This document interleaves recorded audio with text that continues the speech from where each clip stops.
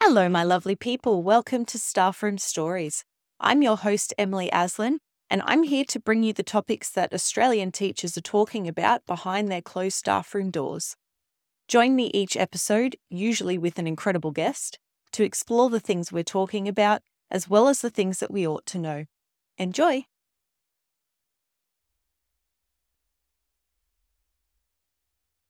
Hello, everybody. Welcome to yet another episode of Staffroom Stories. Today is a topic that is very close to my heart. I don't know about you, but I tend to have a bit of a problem when I'm at school where I just continually snack. And it doesn't seem to be impacted by what I eat for lunch or how healthy or unhealthy I'm being that day. But I tend to snack, and for me, it's starting to become a bit of a problem. It's a habit that I want to try and break. So I've asked Chris McMahon to come back onto the show. OG listeners might remember him from last year. He came on to talk about the impact of toxic diet culture and men's mental health, as that's something that we don't tend to think about, particularly when we're interacting with our male students, perhaps in the health units or the physical education side of things. And particularly when they're teenagers, we don't tend to think about the impact that diet culture actually has on our boys and young men. So today, Chris is going to guide me through and all of you through the reasons behind why we snack and some actionable strategies for if you want to take a step back on your snacking habit and you want to maybe rein it in. This isn't about diet culture. I really want to make that clear. This isn't about morality of food either. I don't believe that there's good or bad food. Every food has a purpose. But if snacking is something that you would like to not do as much of anymore, then this is a great episode for you, and I hope you really enjoy. So let's dive right in and welcome back Chris McMahon. Welcome, Chris. How are you? Welcome back, I should say. I am good. I am good. You know, my son's finally down for bed. So I know in Australia it's morning there, but here it's in the evening. And this kid's been skipping his naps lately. So just I feel you there. Yeah. That's it, because then you miss that time during the day of just a bit of downtime. And then they also get cranky and it's like so highly strung, and then you're highly strung, and it's not a pleasant time. Oh, yeah, exactly. And then they have no idea why they're so upset. Like they know they're upset, but they don't know why they're upset. They're like, I don't get it. It's like, well. And you're like, I'm telling you, it's because you didn't sleep. Yeah, I was like, but you didn't nap, and you don't really want to do anything right now. So I think you just got all this extra, emotion. Yeah, exactly. I guess that actually kind of does tie into the story from the staff room today, which is this universal, I'm going to say problem, but it may not be a problem for some people, but where you would snack so much during the day that you would end up putting on a heap of weight during the term. That has just sort of stuck with me through all the years. And it's something that I've been thinking about consciously recently, is the fact that I personally do snack a lot when I'm at school. And I know a lot of my colleagues do as well. And of course, it's never, you don't reach for a banana, you reach for a chocolate bar. So I know for a lot of teachers, this can be a bit of a sore point. So I'm hoping that you can help guide us through today, maybe some strategies, some ways to approach it, that we can maybe shift away from the snacking habit if that's something that people want to do. Oh, yeah. This is such a great topic, Emily, because I think I'll give you an example of right now, and then we'll kind of go into it. But the more I work with people, the more I realize it's usually snacking that's the thing that trips people up, especially if they are like trying to manage their weight or lose weight, because it's usually mindless and they're not aware of it. And this. So I will give you this example. My son and I went grocery shopping today. And when I take my son grocery shopping, all he wants is like to hold a piece of fruit, whatever that piece of fruit is. That's been like the secret. My wife never understands how I get him to be compliant when we go shopping. It's because I give him a piece of fruit and he just wants to hold it. And he did want a banana today, but for some reason there was no bananas at their grocery store. There was no like fruit. Their whole trucking shipment like got misplaced basically. So my son was like having this meltdown because he wanted a banana. And finally we got him a banana and he inhaled it in like 5 seconds. And then we paid and we got to the car and then he was like, I want a snack. But before even going grocery shopping, he had had a cheese stick, he had had an apple, and now he had a banana. So he had a lot of things, and he had protein in there too. So he kept asking for a snack in the car, and I was like, "Bud, you know what? I actually don't think you're hungry." Like, that's what I said to him, and he was like, "Snack, snack, snack." And I looked at him, and he had thrown all his books, and he had just literally not a toy in front of him. We had been driving in the car for a while, and what he was bored. Yep. And he was asking for a snack because that's something interesting to do. So I gave him stickers. Like, I gave him a bunch of stickers, and suddenly he stopped asking for a snack. He didn't ask for anything. And then we got home and we ate lunch, and then he took a nap. Most adults are like my son. Pretty much everyone's like them, where we confuse hunger versus boredom versus being tired versus being sad or having some other emotion that's coming up. And that's usually what gets to be hard. So the first layer that most people fall into is this category of like not even being able to recognize they're not actually hungry. Like, and that's like a really big theme amongst parents, because usually we're running around like chicken with their head cut off. And it's like we have so much going on that when it's like we get a moment to relax or unwind, it's like, why not grab the snack? Why not finish my kids' leftovers? I should definitely have this chocolate because I'm really stressed right now. And like, I deserve it. I just parented one of my clients. She's a teacher, and one of her students gave her like a whole tin of cookies. And like by the end of the day, she ate the whole tin of cookies, right? That's like a common thing. And the thing that when I ask people more about this, the number one thing they'll say is like, I don't eat that much, but I can't lose weight. And I'll say, Yep. well, that's not how the human body works, unfortunately. If you're not losing weight or you're gaining weight, it usually means you're eating more than you think you are. So that's kind of like a little bit with like snacking, like a little bit of an introduction to it. It's like you're doing it when you're not thinking about it. And if you are aware that you're doing it, chances are it's because you're not actually hungry. So Yep. that's the latter. That's like the blanket statement we could say about snacking. Ways to kind of look at that is the first thing I usually ask people when I start working with them. And this is like before we even start working together. This is like an onboarding call or an interview to see if we're like a good fit for each other. And one of the first things I ask them is to tell me everything they ate for breakfast, lunch, and dinner and snacks in between from the day before. And about 95% of the people are like, oof, I don't know.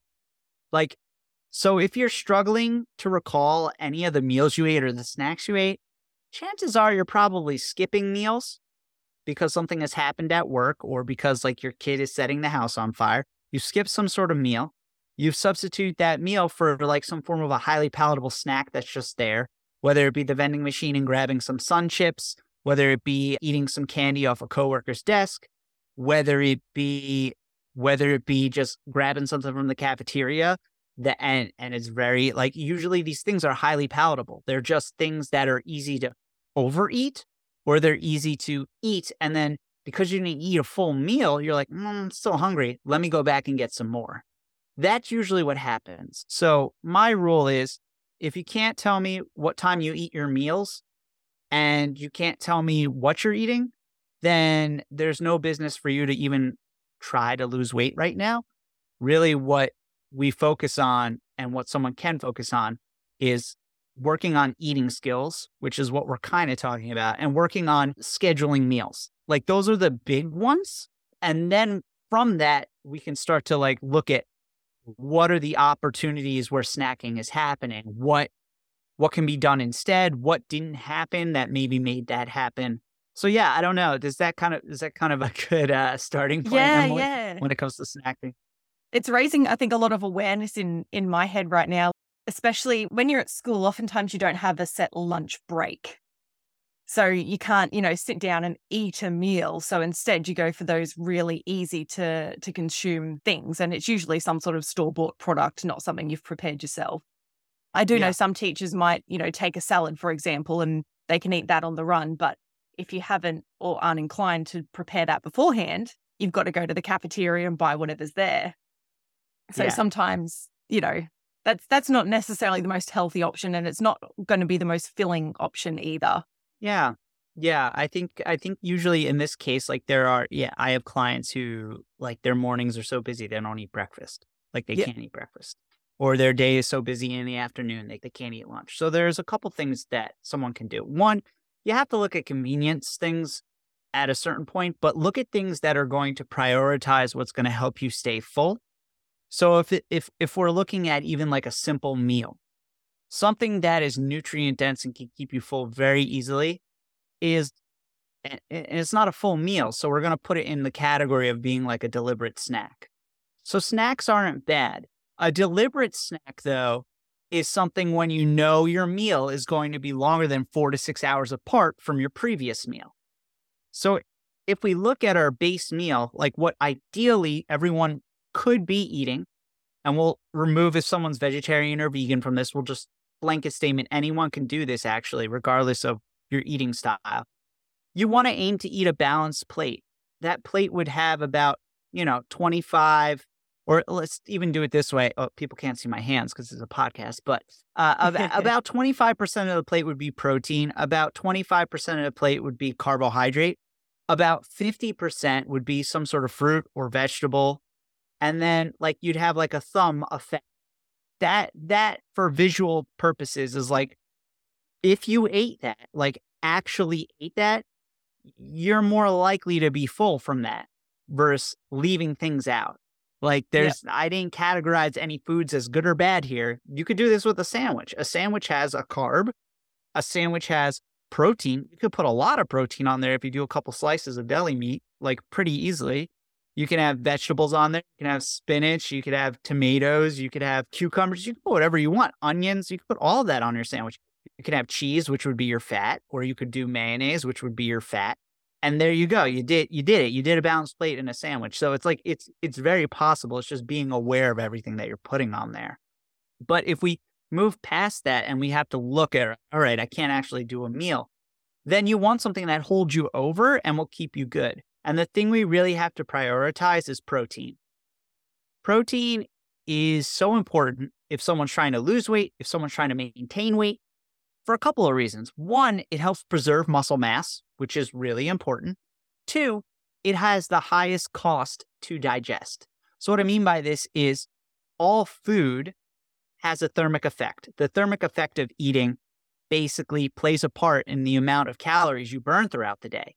So, hey, here's bonus points. If you're eating a protein dense diet and you have fruits and vegetables and fiber in there and carbohydrates, like all of those things are being broken down in your body. And to do that, your body actually needs to use energy to do it. So because protein takes such a long time for the body to break down, it keeps you fuller longer. Because fiber is not exactly broken down in the body and it's used more of like nature's broom to sweep everything out, it takes longer for your body to digest. It just so happens that protein happens to be lower in calorie usually, and fibrous foods happen to be really low in calorie, that you can consume more of the fibrous food and you can consume more of the protein without over consuming, if that makes sense. Like Yeah. Yeah. there's a natural point where you're like, I'm full. Versus if you ate some combination of carb and fat, which is very highly palatable. Like potato chips or something. Yeah, those are designed that you can't just have one, right? The Lay's, what is it? The Pringles? Like Yep. you can't just have one, right? Literally because they're designed to have you eat multiple. And because they're convenient, you're mindless when you're doing it, versus taking something like Lay's potato chips, right? And putting it on your plate with your balanced plate, you're more likely to recognize you're full and you can still enjoy your chips. So if we add to that convenience thing, that's another way that you can like curb your snacking, is adding the snack in the beginning to your actual meal. So you make sure you're eating a meal. You're less likely to overdo it because you're going to recognize you're getting full. So if you've got like that candy jar on the desk, take a few out and Yes. put it with your sandwich rather than Yeah. eating your sandwich first and then going to the jar and just stuffing your face. Yeah. Because usually what happens is you do some level of this where it's like, okay, candy's really special. So I know that I shouldn't be eating this. But I also know the holidays are ending soon, so I'll never get this opportunity again. Let me eat as much of this Lindt chocolate as I can because I don't have it year round. Right. So one side of it is this very scarcity mindset around certain types of foods, a very restrictive mindset around certain types of things. When in actuality, everything has a place within our nutrition. So there's no reason that you couldn't have a piece of chocolate every day. There's no reason you couldn't have 2 pieces of chocolate every day. What matters is that you have those 2 pieces of chocolate and you're aware you're having those 2 pieces of chocolate versus I had an entire tin of chocolate. It's very different. Like more conscious decision to eat it rather than convenient decision. And so we say like a couple pieces of candy with a sandwich, but if you're truly eating your sandwich and like paying attention to the fact that you're eating it, it probably would be 1 piece of candy and you'd be like, I'm satisfied versus I'm going to eat a bunch right now. I'm really stressed about these kids in front of me. I'm going to eat some more of this candy, right? You'd be able to realize, oh, I'm really stressed right now. Candy's not going to fix that. So there's like this differentiation between the two, right? So if you're in that situation where you can't eat a meal, a deliberate snack is going to help you. So protein, we do any combination of protein and carb or protein and fat, and that'll be sure to keep you full for longer. So an example would be for you, because you're on the go, having something like you could buy this easily at like in bulk would be like pre-made like protein shakes in a thing or like a protein bar. Like that's something you can actually eat. It has the protein, it has the calories in it that can keep you full until your next meal. Now, if you take something like a protein shake and a piece of fruit, you're doubling up on it, the likelihood of you being full because you have extra fiber from the fruit. So you can do it that way. Or you could do, if you don't have time to make a sandwich, you could do rolled up deli meat and a piece of fruit, protein, carb. You could do a 0-fat cup of Greek yogurt, which has like 15 or 16 grams of protein, and you could do some berries on top, right? You could even do like a piece of fruit and some almonds, like a small handful of almonds. The thing with nuts and things of that nature is they're really easy to overconsume, especially because we're like, they're healthy fats. Yes, they are. I should say, you could easily eat like 2 to 3 handfuls of almonds and have like, 800 calories. It's just, especially when they're lightly salted. Yes. Yes. So it's like we need to just be aware of how much we're having. That's why I was like, a thumb length is about 7 to 12 grams of fat. So you can enjoy it and you can be aware of it. So those are just some options I think that people overlook sometimes. Yeah. You mentioned about being stressed and reaching for the chocolate. I think for a lot of us teachers, that's just the complete reality. You're so stressed from the day. You feel like you need to have a snack because the snack is going to relieve the stress. Is there some truth behind that? Like, eating chocolate releases dopamine or something? Is there something behind that? Yeah. So if we actually want to peel it back and look at it, what it is years of poor coping mechanisms, right? So when you were a kid, like I could think of an example right now. If I could use my son, but we try not to do this with him. But I'll go back to when I was a kid. If I was a kid and I was really upset, and I was out with my family, they would get me an ice cream and I'd be happy. Yeah. Right. So there's like this, like I can think back to having that ice cream cone sitting at the local ice cream place where all the kids would go hang out. I can remember after a baseball game, if things went poorly, I would go get an ice cream cone and I would sit there with my dad and we would talk about life. And this is before like my parents split up. And so it's like, there's all these happy memories with it. So if I'm sad, ice cream is going to sound like a great option, right? So we can't really blame someone for being like, oh, chocolate's going to make me feel good. Because you're right. It does make you feel good for a second. It does. But then once you finish the candy, you're probably like, gosh, I'm still stressed. Let me eat some more of the candy. So it's a little bit of a dopamine hit. It's a little bit. But that's more of like a trained response rather than a biological response. Yeah, it's an emotional eating. That's really what it is. Stress eating, you can call it, it's emotional eating. And oftentimes it's because we don't actually know how to coexist with our feelings. Especially working with kids and being in a school, there's this level of probably where it's like a level of almost like toxic positivity. Like we have to be happy at all times and we can't show that we're actually humans and not perfect. from a teacher standpoint. My wife is a teacher, so I know that she has that. Like, she has rough days, but she can't tell people or show it. Yep. So it's a system that has you kind of have to ignore that you have these feelings. And what everyone really is trying to work toward or get toward is a place of what we can call, and this is what they call it in, I think it's cognitive behavioral therapy. It's this level of radical acceptance. Radical acceptance. That's what everyone ideally would be working towards, acceptance. Radical acceptance is the idea, or for lack of a better word, my mom always says, it is what it is. My mom dealt with cancer from my senior year of high school all the way through college. She's in remission and everything. But she adopted that motto while she was going through all of it. It is what it is. I can't change that this is happening. It is what it is. And that's kind of the same idea of our emotions and our feelings. We can coexist with them. We don't have to shove them down. What we do have to do is practice riding the wave and looking at other outlets for riding that emotional wave, because waves come and go. They don't stay forever. You may be stressed at school, but you're not that way 24/7. I hope not. Just like someone's not happy 24/7, right?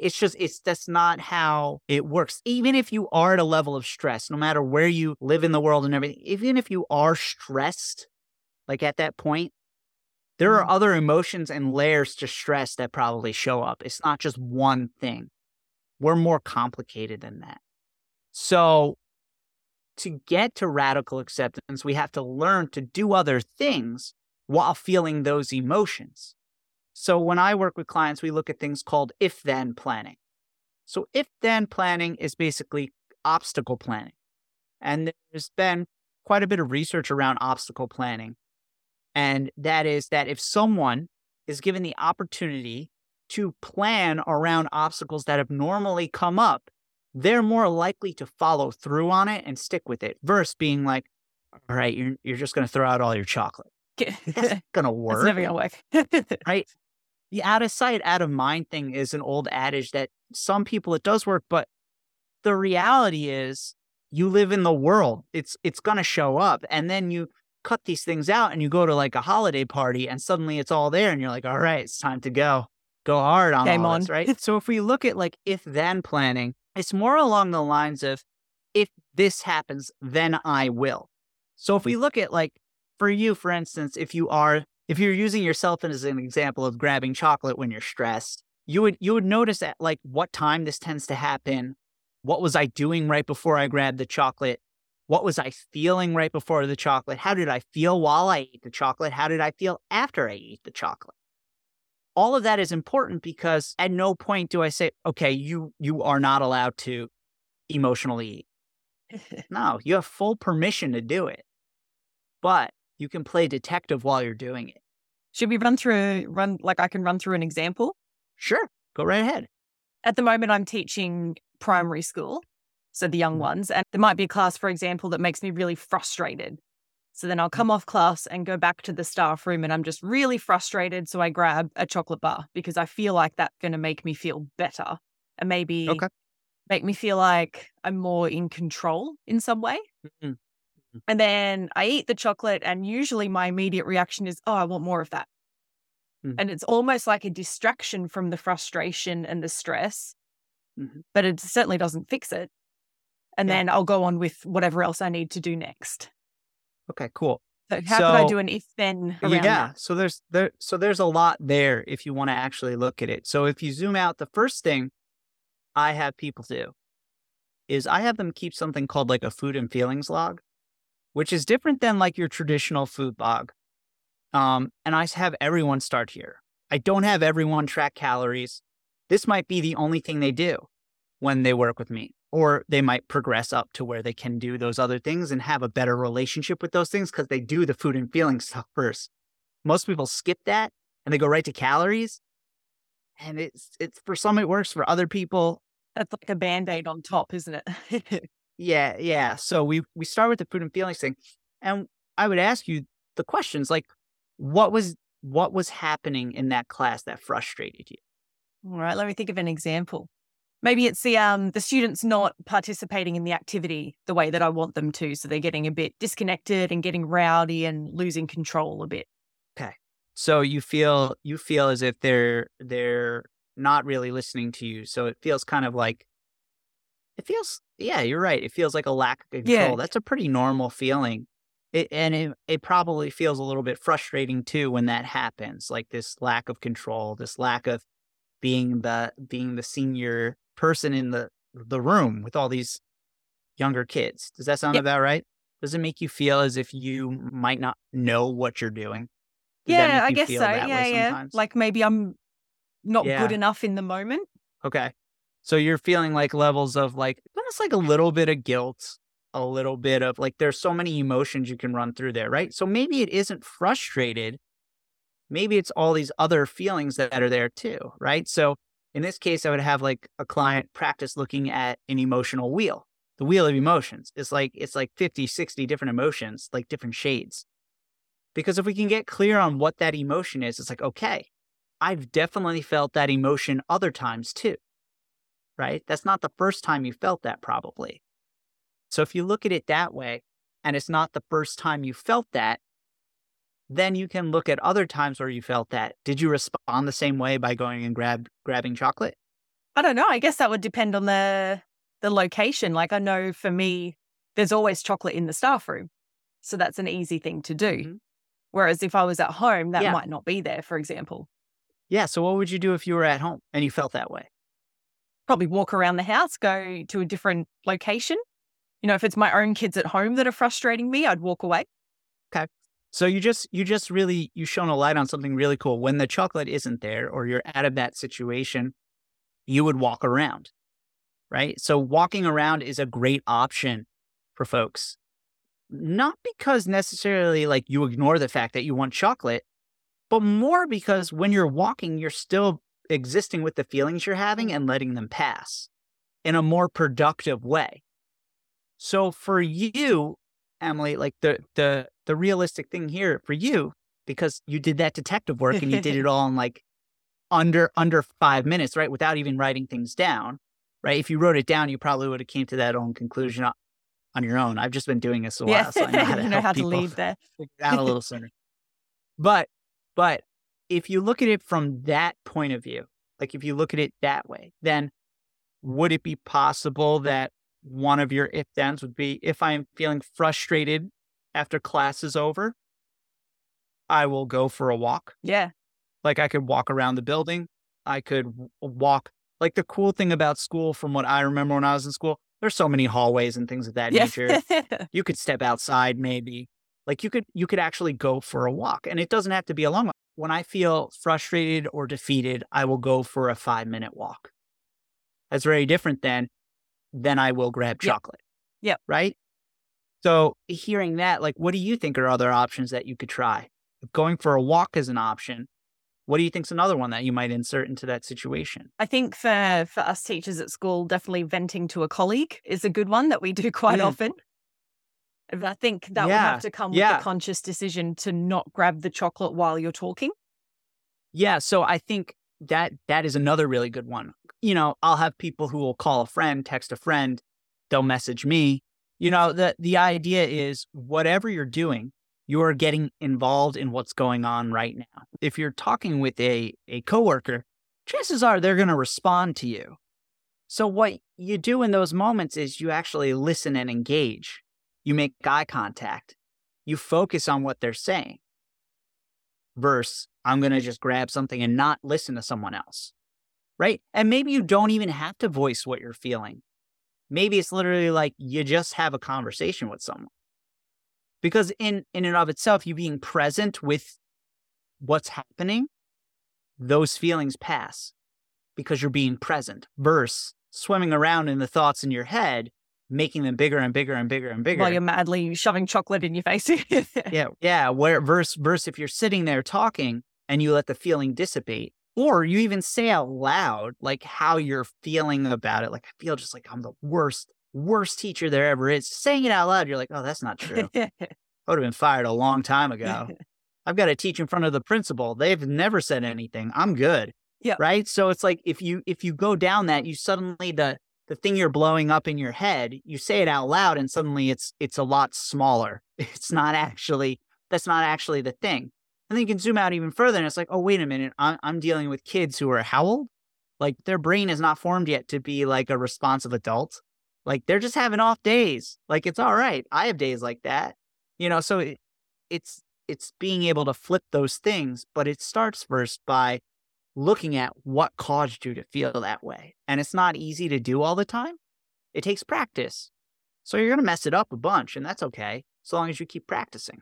Yeah, perfect. I guess the other aspect of this I wanted to quickly touch on is what about that mindless snacking where it's not necessarily linked to an emotion, but you just, you walk into the room, Mhm. you see the snack and you just go for it.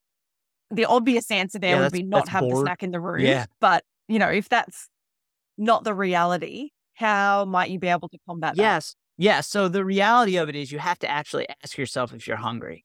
So you could say it's mindless, but actually you're making a choice, which means it's not Yep. mindless.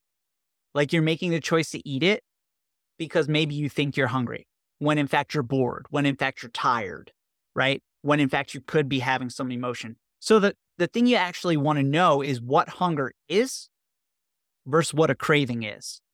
So the guideline is something that you can actually practice to make this easier, is to wait 10 minutes. If you wait 10 to 15 minutes, you'll have a much easier time determining if you actually want that thing. And about in the beginning, 50% of the time you'll say yes, 50% of the time you'll say no. And as you practice, the odds shift toward more likely you'll say no.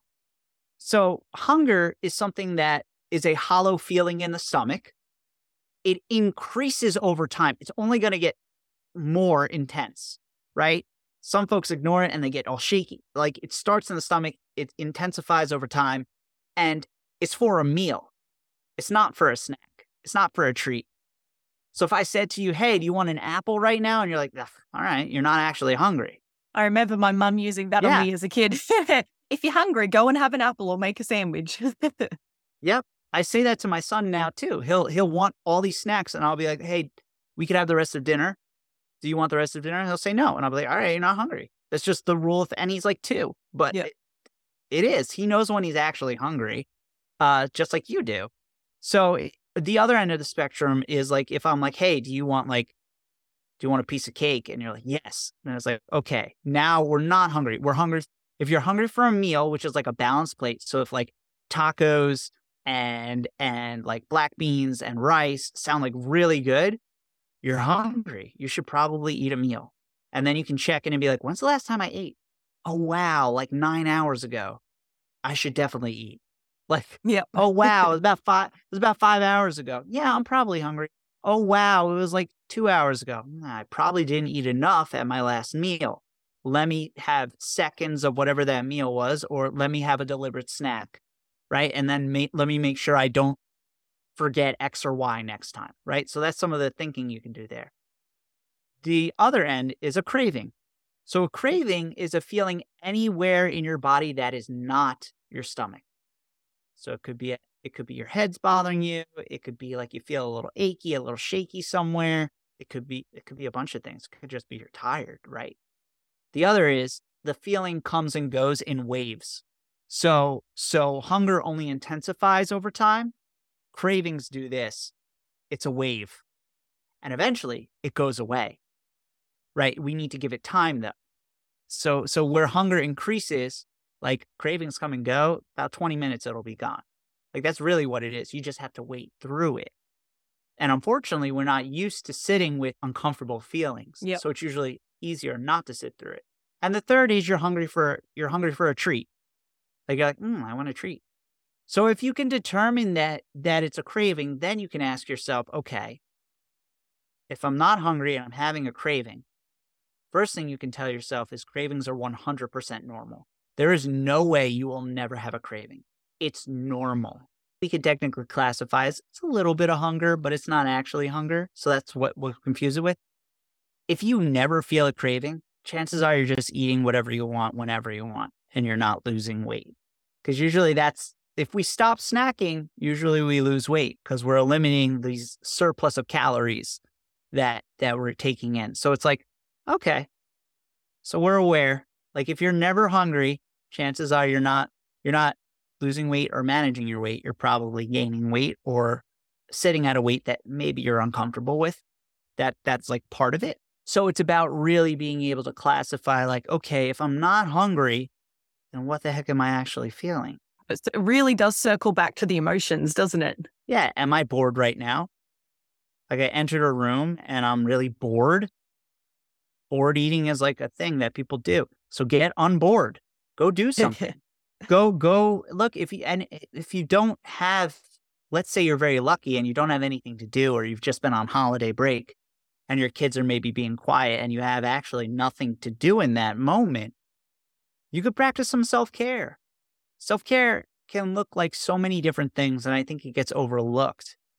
Like sometimes we romanticize self-care as just drinking some wine, getting a bubble Having a bath, bubble a bath, yeah. massage. Yeah. And that is one form of self-care, but there are like 3 forms of self-care, and I think people forget about that. You know, there's taking care of like hard stuff, like paying bills, paying taxes, setting boundaries, having difficult conversations. You know, those are difficult things, but in the long run, when you get them done, you always feel better, Yeah. right? And that's a form of self-care. There's another form of self-care where it's doing things that require skill, like effortful skill.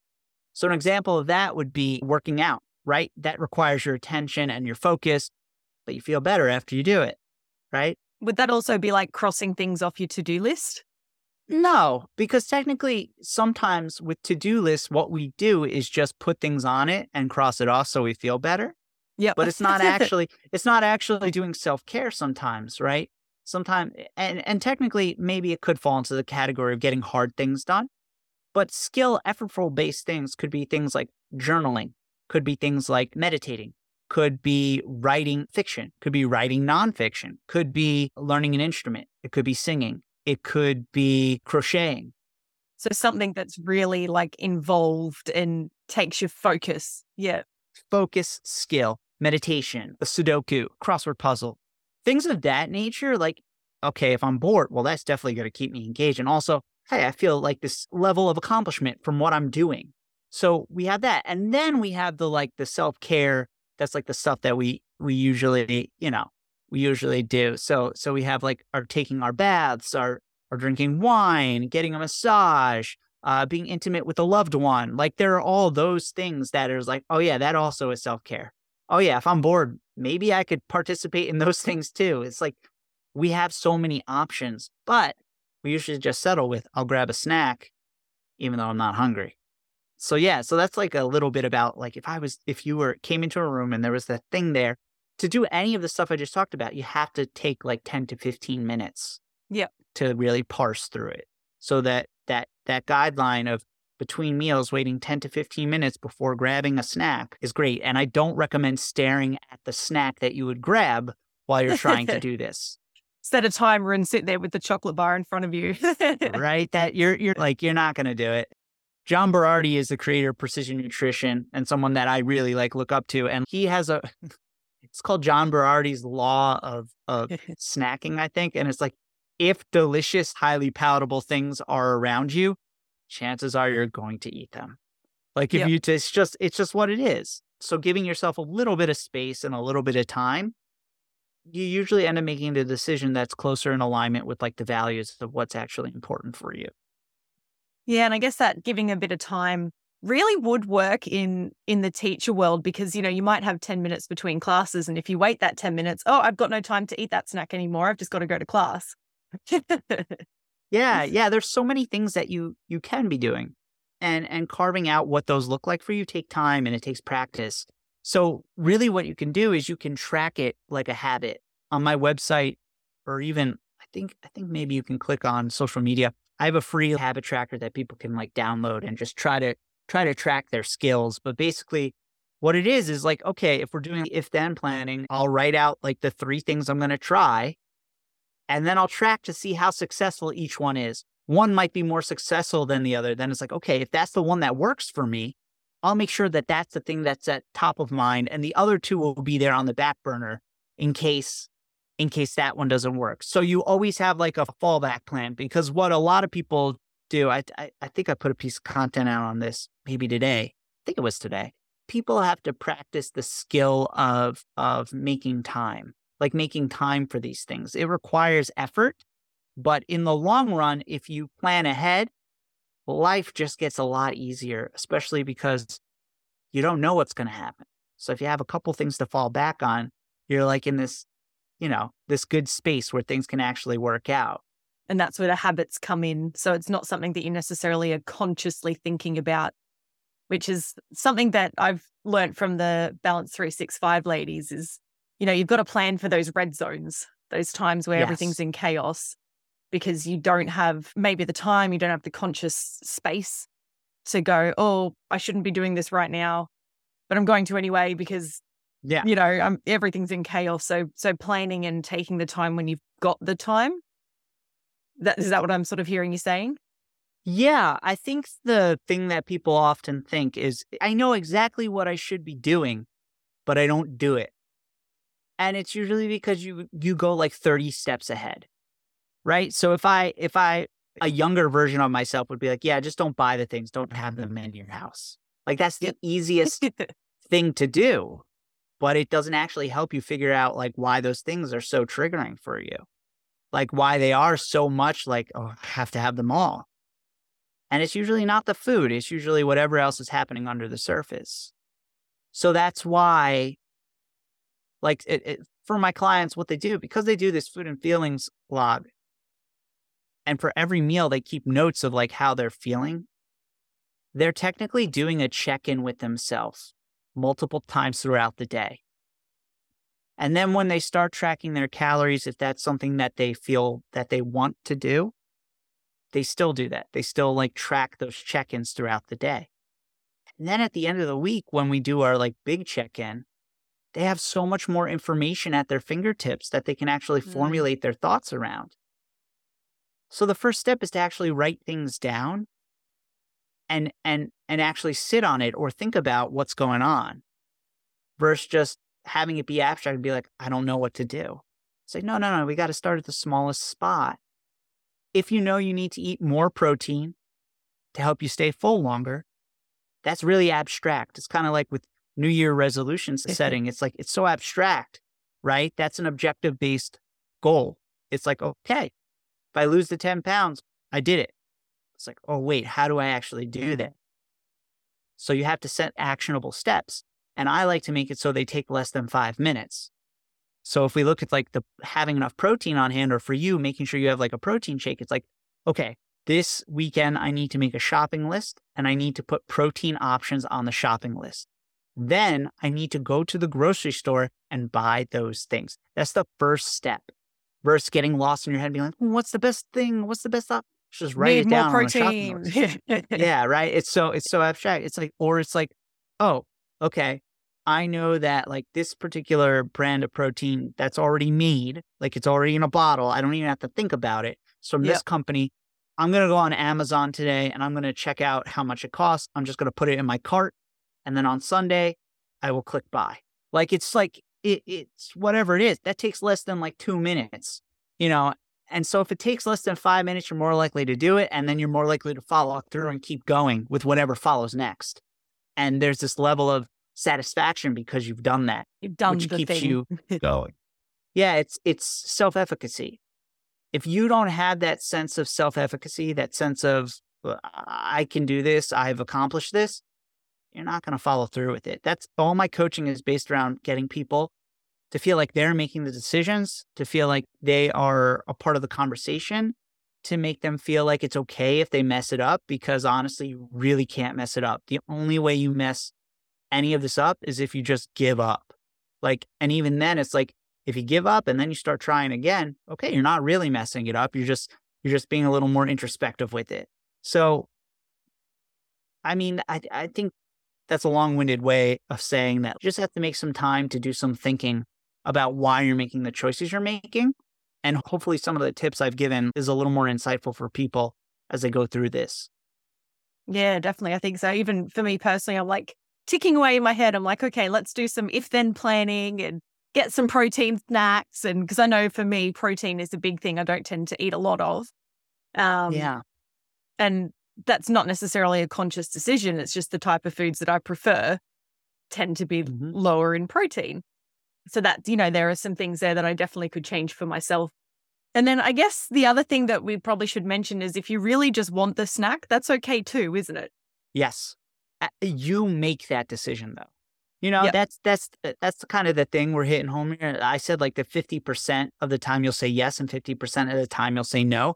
The 50% of the time you'll say yes, it's because you're like, this is what I want right now versus I guess I'll just eat it. It's like Yep. you're actually making the choice, which is pretty damn empowering to be like, I am making the choice to have this. You're more likely to be satisfied with it. You're more likely to know when you're getting full versus just mindlessly eating it. Again, I talk a lot about, and the women, the awesome team at Balance 365 talk about this a lot. I talk about this a lot. Like you have to think about what matters most and is in alignment with your values. So when my son was younger, he still loves them. He loves pancakes and he loves pizza, right? And so one night, my son, I made him pancakes and we're eating pancakes. And then my father-in-law came in and he bought pizza. And my son was so excited. So I ate pancakes and I ate pizza for dinner. And I sat there and ate them with my son. Would I do that every day? No. Was it worth it to enjoy the meal with my son and make this like memory that's really funny? Yes.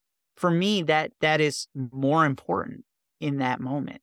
So if we can look at things that way, we can also be objective because like if being adventurous is a value to you and family is a value to you, it's like, okay, yeah, there's sometimes I'm going to try things that are outside of the box with my family that maybe I wouldn't normally do. And other times, because your family is important to you, you're going to be the responsible one who puts vegetables on their plate because your kids need to see that you eat your vegetables too and not cover them in like ranch and butters, right? It's like, no, I'm going to eat the green thing. I'm going to eat them on my plate because family's important for me. I know if I eat more fiber, I'm more likely to have a longer life. So why not be that example for other people in my life? That's a value, right? So it's like both can exist. Both can exist. It's just a matter of, again, taking that time, getting introspective with it. I have clients do a lot of journaling prompts to help them kind of figure that stuff out too along the way when they're ready for it. So if we're snacking in the staff room, just be really conscious and deliberate with it rather than just walk in and grab the chocolate, walk in and sit Yeah. down and organize yourself and think about, do I actually want the chocolate? Yeah. And the other part of it is like you can make sure that you are eating breakfast before getting to work and not having it just be a black coffee and not having it be a pastry and a coffee, right? Aim to have my clients hit at least half or maybe a little bit more of half of their protein goal for the day by the end of lunch. So that means at breakfast, you're trying to get ample amount of protein in because what happens to a lot of people is they skimp on it throughout the day. And then at the end of the Mm. night, they're ravenous So you and eat dinner they're and. dessert Yeah. and because you didn't really eat a lot you did eat a lot during the day of snacks and things, but you didn't eat anything that's actually going to keep you full very long. So that's the thing with those snacks. They're usually higher in calorie, but they do not keep you full. Yeah. So it's like, what do I do here? How do I figure this out? And there are tons of ways to sneak in more protein. I know you said that you're usually lighter on the protein. Easy ways to do it at breakfast. Like, do you normally eat breakfast? Yeah, I'm a big breakfast eater, but usually it's like toast or cereal because that's what the kids have. Yeah. Yeah. Yeah, totally, without a doubt. I know firsthand. My son, we eat oatmeal together every morning, so I know it's what they eat. Yeah. So I mean, there's easy ways that you can just add protein. You don't have to change what you're doing. One of my favorite things that I do that people think is really funny. If I want cereal, first thing I do, I do weigh it out. But I'm also diabetic, so it makes it easier for me to know how many carbs Yeah. I'm having. That's really why I That's a do it. need. Yeah, yeah. But when you do that, you actually realize how much you're having and you're like, oh, okay, the serving size is actually more than enough for me. Cool. Uh, But beyond that, what I'll do is I will take like my protein powder and I'll mix it with my milk and then I pour it over my cereal. So it's like I'm having my cereal and I'm getting protein. That's one easy way to sneak protein in. Yeah, that's a great Another way idea. you can, yeah, another way you can do it is like if you have oatmeal, like a half a cup of oatmeal is like only, I think maybe like 150 calories, but it's got like 6 or 7 grams of fiber in it. It has a little bit of protein in it. So it's very filling. And it's a more filling option than cereal because cereal, like, it's not as filling because there's not, unless you're having bran cereal. Bran cereal, very filling because it has like 8 grams of fiber in it. So Mm. Yep. that's like, if you do bran cereal mixed with protein powder, you're going to be really full for a long time, actually. And yeah, you really will. But if you do oatmeal, you can add things to it that can make it very filling. So, like, for instance, if you do a half cup of oatmeal with a scoop of protein powder, you've now added like 20, 22 grams of protein to like a simple bowl. You could add Greek yogurt on top of that. That's another, if you do zero fat Greek yogurt, that's like 90 calories, but it's also like 17 or 18 grams of protein. So it's like in that short little thing, you've had like 40 to 50 grams of protein. And then you can add like fruit on top of that. So you're getting fiber on top of fiber. So you're going to be full. You'll be satisfied. It'll be more nutrient dense than like a bowl of cereal. But in essence, it's really fun. My son eats the same oatmeal bowl I eat, minus like the protein powder. There's chia seeds, there's flax seeds in it. Like it's just an easy way to add extra fiber to keep you full longer and to have energy. So that's one. Another easy one is egg whites. A lot of people forget about egg whites. But if you do like 2 whole eggs, and then like 2 egg whites, you're getting extra protein in there. You're not tripling up on the calories. So it's actually a nice, easy way to get a lot of protein in without Yeah, right. without the extra, right? So they're easy little things that you can do that people don't usually think about that. They're like, oh, what am I gonna do? Like those are easy ways. If you do toast, it's like, okay, cool. If I'm having like avocado toast, I could easily put an egg on top of that. There's protein. I could do that with a protein shake. Wow, there's a lot of protein. There's like 30 grams of protein right there, right? You see how they're an easy opportunity. And then if you have a deliberate snack as a protein-based snack, it's like, wow, I'm at like 60 or 70 grams or 80 grams of protein before I even have lunch. Yeah. It's a lot easier if we look at it and like, okay, what are the small things I can add in? Yeah. So just really look at those really little tiny shifts that you can just add in that are going to add up Exactly. over the course of the day. Exactly. Yeah. You're not trying to like reinvent the wheel. It's Mm. like, what are the smallest things I can do? And people in general, from like a research standpoint, the people who are most successful at, if weight loss is their goal, who are most successful at sustaining that, they pretty much eat the same thing all the time.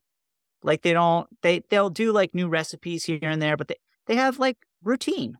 And Yep. you have routine right now too. So it's like, okay, if I just insert different things into my routine over time, okay, this doesn't feel as weird. It feels okay. Yeah. And making those smaller shifts, like if you're really wanting to cut down on snacking, you're not going to overhaul your entire diet in one day and expect that to stick by the end of the week. So you No, might just be looking at slowly changing up your breakfast over time and then maybe swapping out snacks after that? Or is that sort of the yeah, approach you'd take? I really would actually. I had a client who told me, like in their log, they put a sad face because they ate like 5 Tootsie Rolls. And my response to them was like, okay, what if next time we aim for 4 Tootsie Rolls? And they were like, what? But that's like, and I was like, yeah, it's one less than you were having. What's the difference between 5 and 4? She's like, well, I don't really know. I was like, okay, try it. And then it's like, okay, let's aim for 3 Tootsie Rolls. Let's aim for 2 Tootsie Rolls. Let's aim for 1 Tootsie Roll and actually enjoy the Tootsie Roll. Like savor it. Like feel the texture on your tongue. Like enjoy it. Right? A lot of people think it has to be this all or nothing. And really, it's something is better than nothing. It's like if I have a client who drinks soda all the time and I was just like, let's try diet soda, they're going to lose a bunch of weight and they're still going to get to enjoy their soda. Okay, they're having like 5 a day. Well, let's try 4 a day. It's the same thing applies because the human body is really cool. and it accepts that you're human and allows you to actually make changes for a really long time. And a lot of people have a lot of misinformation, so they think that those options are like unhealthy or bad things for you, and they're not. They're literally not. They are designed to make it easier for people to try to lose weight, and they're not bad options. Plus, like Diet Dr. Pepper is so good, and Diet Root Beer is so good. Like they're Yeah, my I'm a favorite. Pepsi Max and a Diet Coke person. That's Yeah, what I prefer. yeah. They're so. I mean, they're good. I mean, Is Pepsi Max the like zero? I think I've had that one.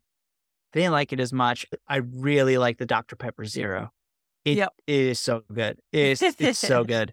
But yeah, so I mean, there are all these things that are just like options, and And you'll it's be about okay. necessarily dieting or, cutting out, like, you're never going to snack again. It's Oh, just, no. I want people to snack. What I want people to do is actually enjoy what they're eating versus using it to fix something, right? yeah. Because even if we look at it from like a dieting standpoint, if we want to call it that, it's just snacking a little less. At no point is it saying you can't snack. What we're actually looking at is like, okay, if I enjoy my Lindt chocolate and I just enjoy it, having one or two is really good and satisfying, probably. Having the whole bag, probably don't feel great after. So it's like being able to enjoy things and feel good about those choices is what we're after. Being Mm. aware of the choices is what we're after. It just so happens when you're doing that, you usually tend to consume less because you're aware. And that's not bad. That's not bad It's at like a all. happy consequence. Exactly. Exactly. Perfect. Well, I think we've covered all of my questions. Is there anything else that you might want to add in, or anything Um, that people might need to know or want to know? I think for the most part, if people did snack less, they would be a little happier because they would fill that time with other things, like Yep. other things that actually bring them joy or that they can actually experience. Snacks are delicious, but I like to think of them as like, okay, I'm going to make this, if this is the thing I'm going to have, like I want to enjoy it. Like I want to enjoy my like mother-in-law's like love knots. She makes them every holiday. She makes these delicious, they're like ricotta cookies. They're so good. I want to enjoy it if I'm going to have it. I don't want to feel like I need to like hide it or rush through it. I'd rather have my like cup of espresso and like dip it in there and savor it.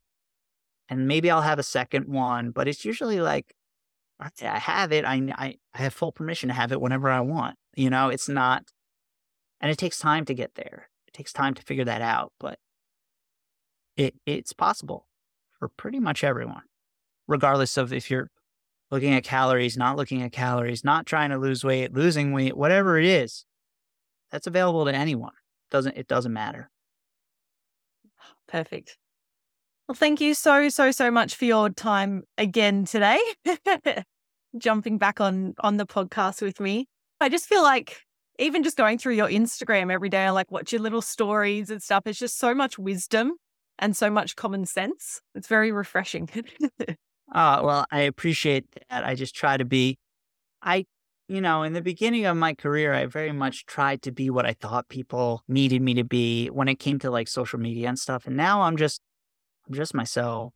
Like Yep. what you see is who I am. There's nothing, it's everything I'm telling folks about is stuff that I do in my life too. So it's like, it's very, you know, it's very achievable things. Nothing is like Elitist. impossible. Yeah. Yeah. No, no, no. Yeah, perfect. So if people want to come and find you on social media, your website, that sort of thing, do you want to give us the details?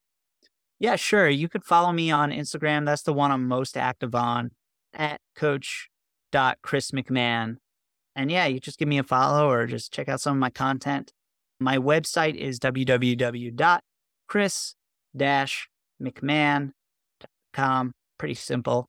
You could actually just Google my name. You could even Google like Chris McMahon weight loss, and all of these articles I've written, like I've got maybe 30 at this point, will pop up. My podcast will pop up, like YouTube videos. If you go to YouTube and type my name in and like an exercise, I have like an exercise library on there of like Yeah, maybe like cool. 250 to 300 videos. So people could check that out. Like there's just, I have a TikTok. I don't really use it.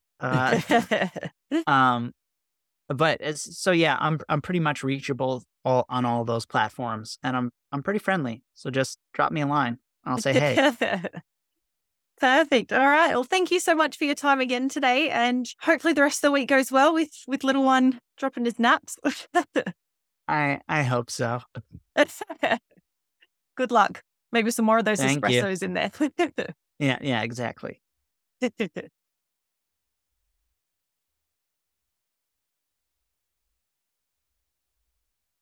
you'd like to continue the conversation, come and join us over on Facebook in the group called The Teacher Community by Staffroom Stories.